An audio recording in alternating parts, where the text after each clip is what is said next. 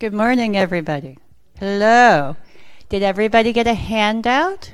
There was a handout on either side of the door when you walked in. Is anyone missing one? Looks like there's still more. Okay, you go ahead. I'll talk while you walk. That's not a problem. That's good. Or somebody could bring them down and pass them along either way. If we run out, let me know, and I will have more on me after this hour for the rest of the week. So have no fear if you did not get one. I can make more. Does everyone have one thus far, though? Looks like we haven't run out yet. Okay. It will cool down in here, my friends. The air comes on right at 11 a.m. on Monday morning, and by the time we're done, it'll be nice and cool. So I just wanted to let you know that. And then for other mornings, it should be on. Okay. I am Margaret LeMay, and I am the Associate Director for the Iowa Summer Writing Festival and curator of the 11th Hour Lecture Series. Do we have anyone here today who is actually not taking a Summer Writing Festival class this week? Welcome. And thank you very, very much for joining us. I hope that you will do that every day this week, every day next week, and every day the week after that. We will be here for the rest of July at 11 a.m. So it will be wonderful to have you. Festival attendees, I hope you had a restful night and are ready for a wonderful day. Let's start by spending some time with our longtime and greatly talented festival faculty member, Sandra Scofield. Sandra is the author of 7 novels, including Beyond Deserving, which was a finalist for the National Book Award, and a memoir. She is also author of 2 books on craft for fiction writers, and she will read from The Last Draft, A Novelist's Guide to Revision, tonight at 7 p.m. at Prairie Lights Bookstore. Right now, we are very lucky that Sandra is with us to discuss the story lens. Please help me welcome her. Welcome, Sandra.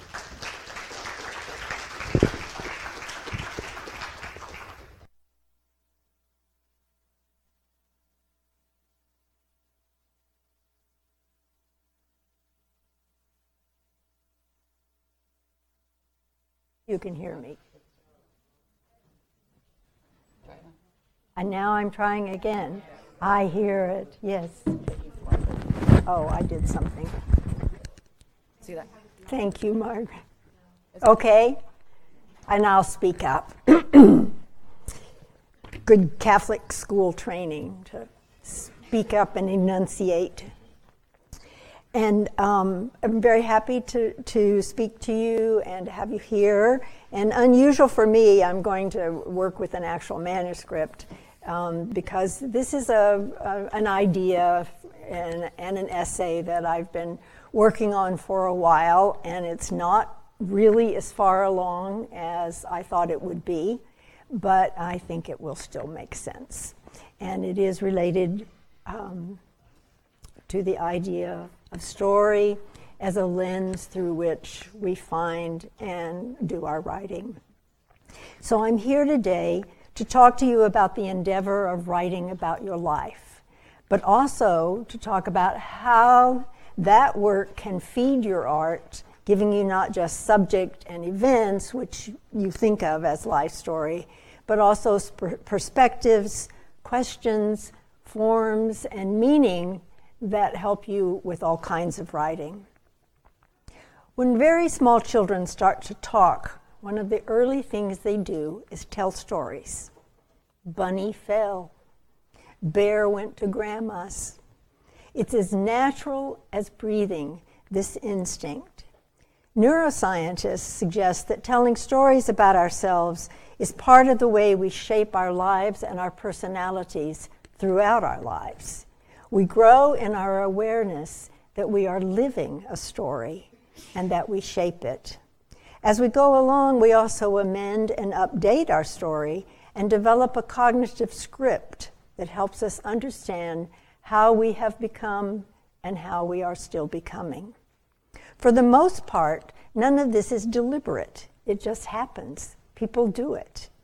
But for the people in this room, it is deliberate. Many of us choose to tell our lives, and all of us surely think about them. For our purposes as writers, I think it is especially important to note that scientists tell us now that memories are not a library in our brain. We don't just pluck them out when we need them. There are synapses that store images, but apparently when we remember something, what we are actually doing is constructing the memory that we need. The way we need it. This certainly helps me understand the terrible discord between my sister and me.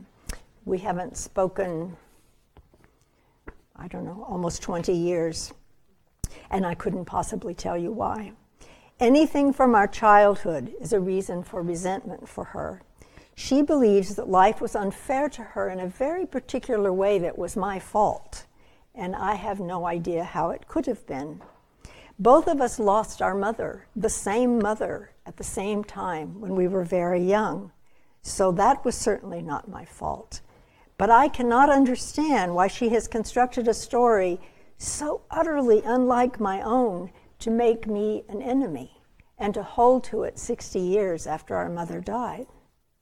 For me, for my own peace, I try to go back in time and imagine situations and incidents in our young lives and to imagine what those might have been like for her.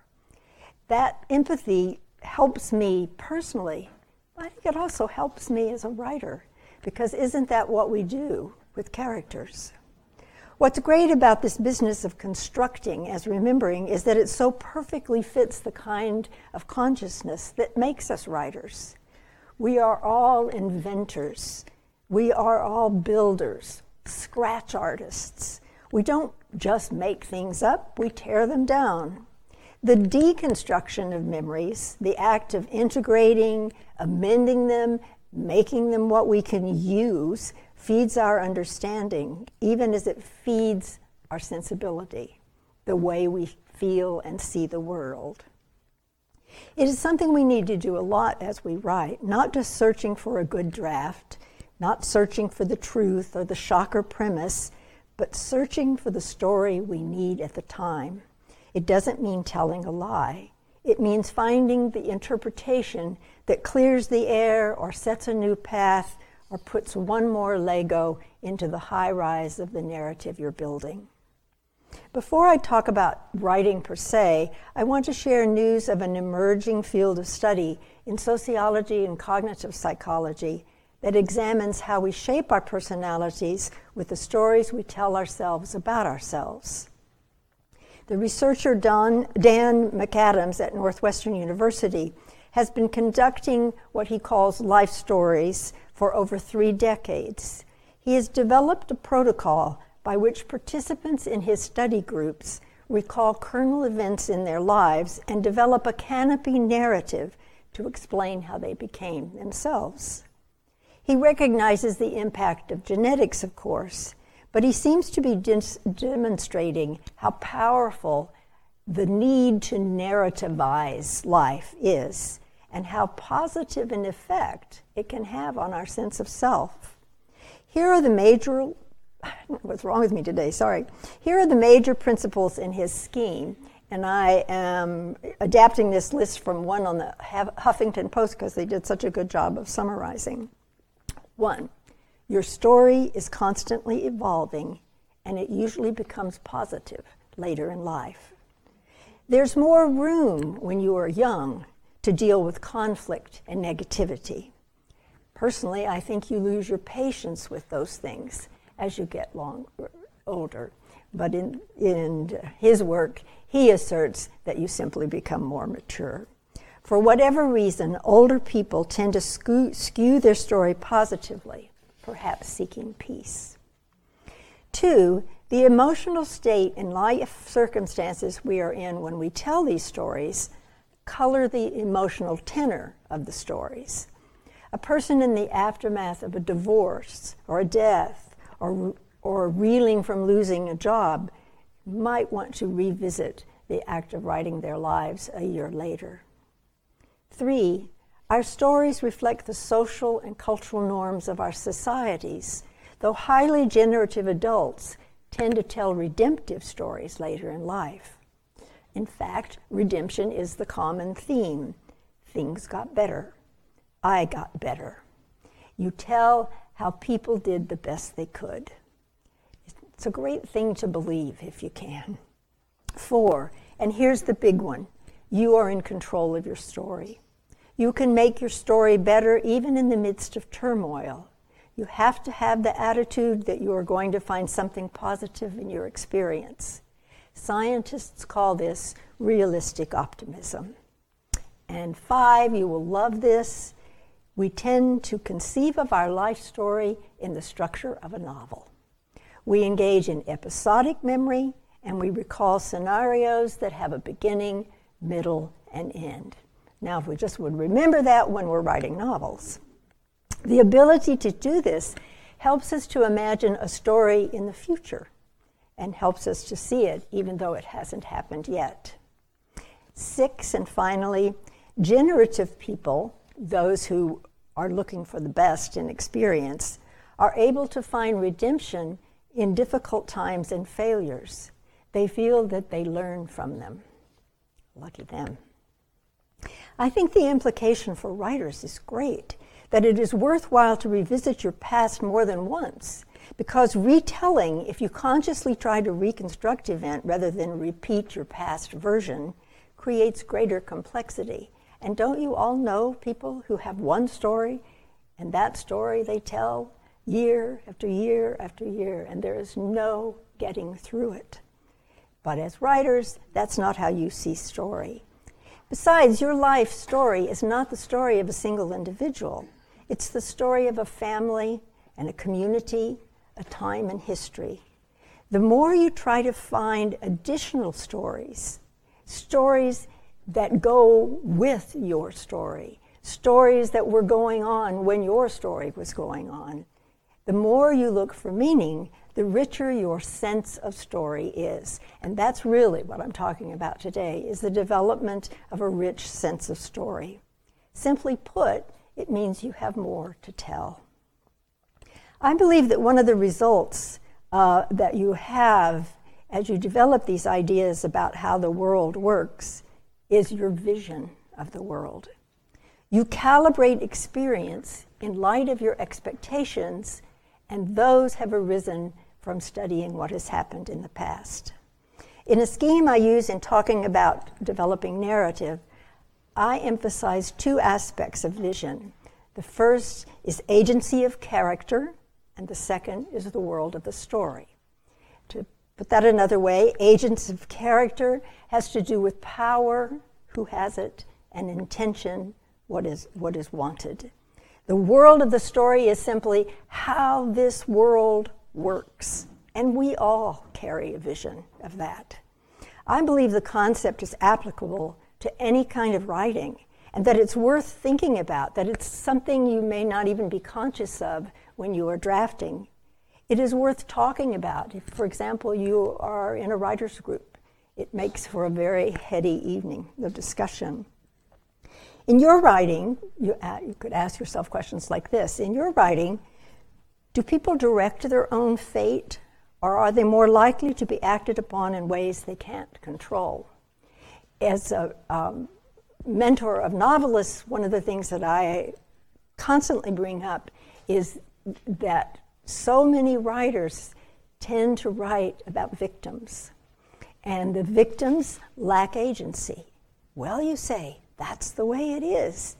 But even people who have little agency struggle. And in struggle, you have agency because you are trying to change things. So keep that in mind. And that's part of what you demonstrate in stories. If you believe that this is how the world works, that people don't have power, you feel driven to illustrate it. But if you have already written stories or essays or poems that demonstrate the impact of a world where people have little control, maybe it is time to consider what can be done to give it to them. I'm convinced that this is an unconscious and fierce force for writers of speculative fiction. They want to create alternative universes. In fact, you may be able to see it quickest if you think about genre fiction in general. What view of the world is developed in a cozy mystery as compared to a die-hard crime novel? What about a romance or a thriller? And what about a lyric poem? I recently read Terence Hayes' powerful work, American Sonnets for My Past and Future Assassin. It's simply an incredible work. They are political poems in the guise of love poems that celebrate and mourn Black life, and they all have the same title. As one critic put it, Hayes has reinvigorated a classic form and found the perfect way to illustrate his vision. A novelist or playwright can express vision in a dramatic premise that is proven by the action of the story. Does that make sense? That you believe this is the way the world works. And the critic and playwright Bernard Grimanier says, you need to be able to state that. You need to be able to say how you think the world works in your play, he's saying, in your story, in your poem, in your essay. As I speak today, I'm saying the more you know about how to access your own life and memories and meaning, the better writer you become. That's my vision of the writing world. It isn't prescriptive, the idea of the premise, but it is an understanding of human nature that is proven in this particular story. Here are a few examples. Fixating on past grievances impedes a full and present life. And we all know people like that. If we run from what we fear, we fall to its power. Following one's powerful, rightful ambition fuels achievement. It's okay to be ambitious. It's okay to work hard for something. That's how you get there. Timidity and self-doubt paralyze progress. Seizing power ruthlessly leads to estrangement and loss. And you probably notice that the common thing in these premises that I presented is that, for the most part, they are about who holds power and how they use it. And because that's how the world gets run, by who's in charge, who gets to decide things that other people have to live with. What's really interesting is to compile a list of these premise statements. You could do it for some of the work that you've already written. You could do it simply for your feeling about how the world works. And then ask yourself, what if we stood up to that power?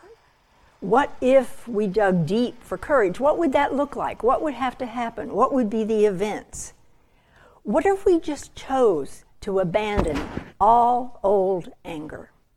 Been there, done that, I'm not going to be pissed anymore. What would that do in someone's life? Consider your life and observations of life and answer the questions: who wins? Who loses? Who is deserving? Who gets what they deserve? How do people gain power? What do they do with it? And last, who takes care of the children? Why do this?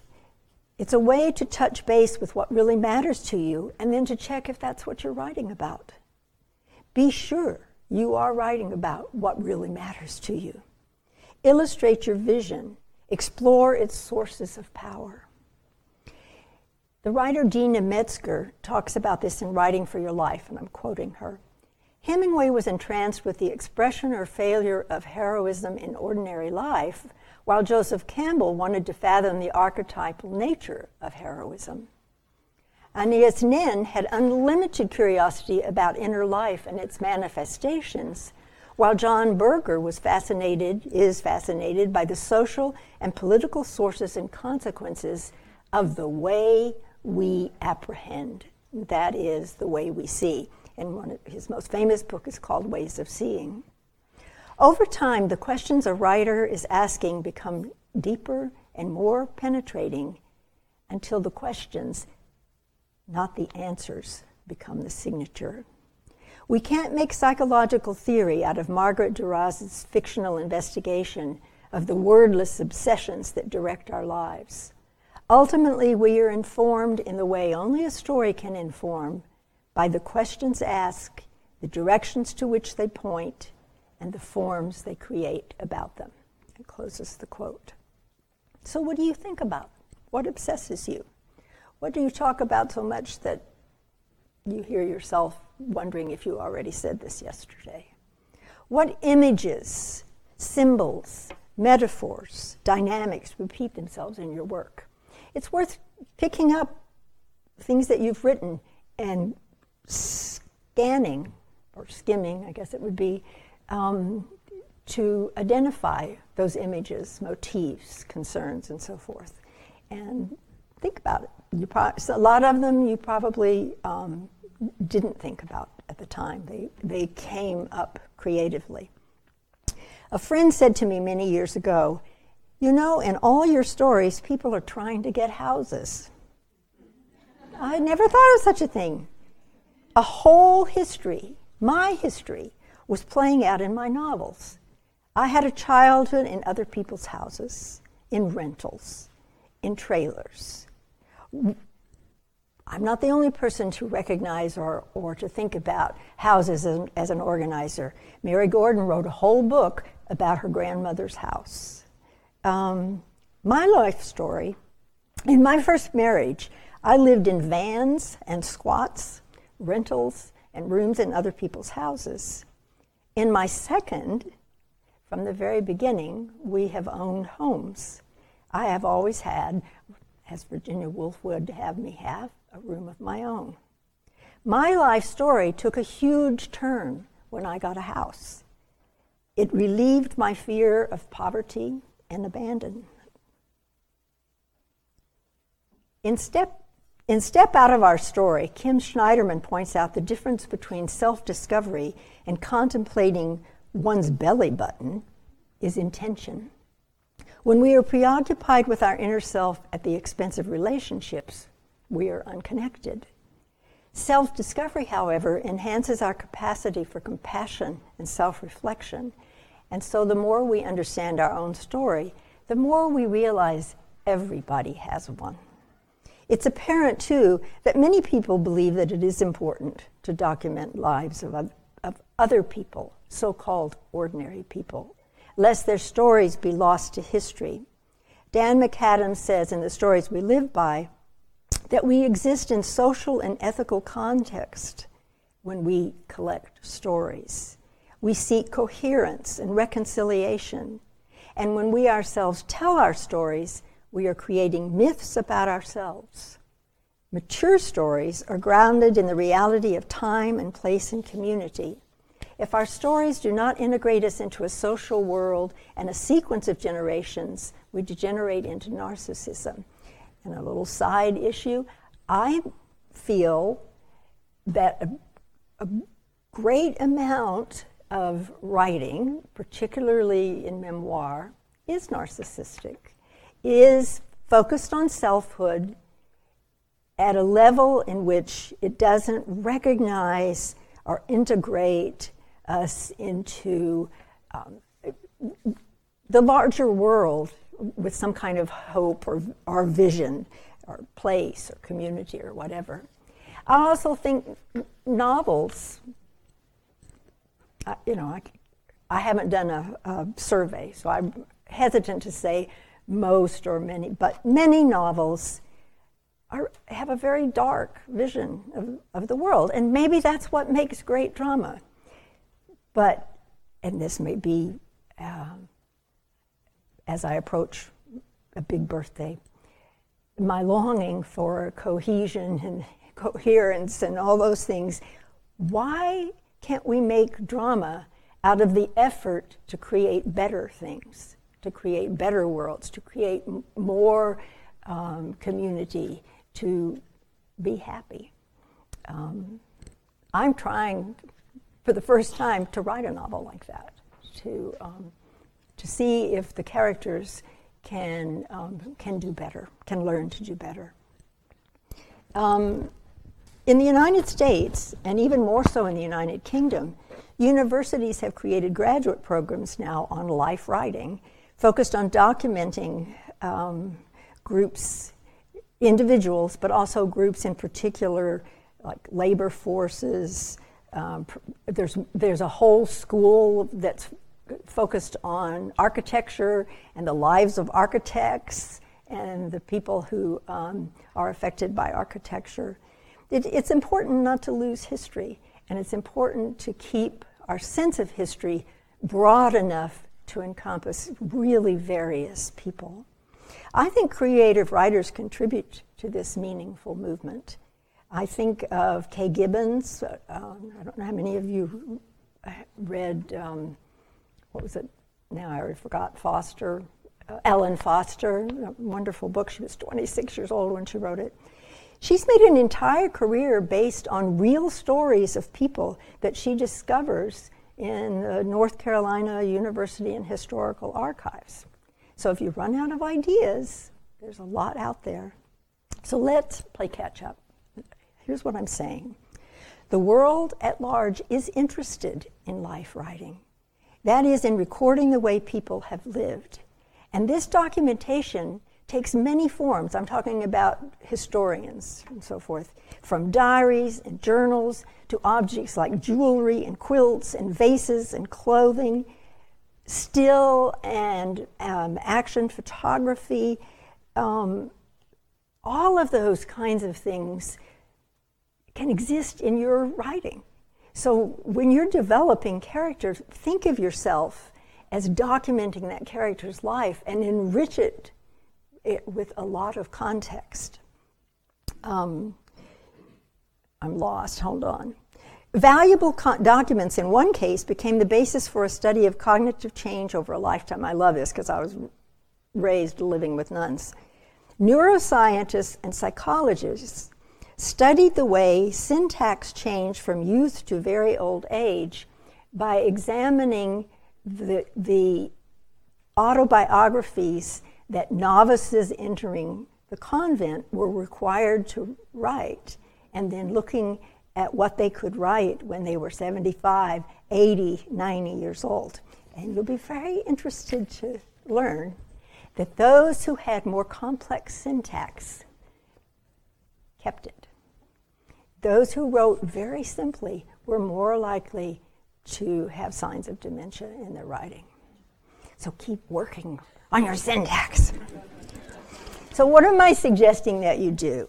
Well, write. Think about it again. I want you to embrace complexity and to think of story as having many levels and many perspectives. Explore the gaps in your own life story and embrace its inexhaustibility. You can go back to the same things over and over and they will be different. That's healthy because, one, it's helpful to you to think like that when you're revising. You have written a story or a novel or an essay, and that's the way it is. Well, it doesn't have to be, because what you've learned is everything can be looked at again. Some of the gaps that you identify are actually, is the word cruxes, things that, a place where something turns on, and how we interpret those cruxes affects how we interpret the whole life story. So you want to look for themes and motifs. Try to identify the ways that you underread and overread your life story. Underreading is the things you leave out. So who else was there? What else was affected? What are you avoiding? What were the forces crossing events? You overread when you put in more than was there. That's the invention. And sometimes that's good, and sometimes it's a way of avoiding. You know you've done it, so ask yourself why. Was there a hole there that you longed to fill? Why did you fill it that way? Keep in mind that narrative, including autobiography, has two worlds. The story world, which is what happened, and the world of the narrative, which is the story of what it is like to tell it. And I think readers respond to that second thing so much. That's why they love, first-person so much, and memoirs. So consider the past in myriad ways. What was it like to be there? How did it feel? What is it like now to look back on that time? And how does it feel? Don't just read the genre that you're writing. That's really important. You want to find out how other kinds of writing deal with the motifs and themes that you are interested in. Turn to poets and search for the ways that images carry vision. What was Sylvia Plath telling you about love and youth and deceit and the way one person inflicts pain on another? Choose something true and consider how you can tell it so that it amends your vision of it, so that it develops a truth worth sharing. And this I especially want to say, ignore the walls that exist between fiction and nonfiction, autobiography, memoir, poetry, and prose. To hell with what it is you're writing. You don't have to name it. It doesn't have to be a category. It doesn't have a stamp on it. Write it the way it wants to be told. Worry about those things later. And in the writing of younger writers now, it's dizzying what they're doing in terms of genre. What did I just pick up? Never mind. I was just in the bookstore and I picked something up that was the index of a life or something. And it was so fascinating because it was an entirely different perspective on story. Compile exercises, and I think it's really valuable to have what I call a process journal, that you do your writing, but at the end of the writing session, you say something about how it went and what it made you think, or maybe list questions. I've just been going through boxes of my writing over the last 30 years. First of all, there's a lot of it I can't read because I can't read the writing, literally. I had this tendency to write things on little cards. I don't think I had Post-it notes yet, but I actually got index cards and cut them in half and used them to make notes. I put a whole story on this. I actually have a novel in my purse, and it's one of those little, what do you call those little notebooks that moleskin. It's a little bitty moleskin book, and we were traveling in Italy, and my husband and I and my daughter were traveling with a family, the family of someone I taught here and became best friends with, and her husband and their 5 children and their in-laws. And one day I said, I can't do it anymore. I'm staying in the room. And I wrote a novel in that little moleskin. And I'd totally forgotten about it. I just found it.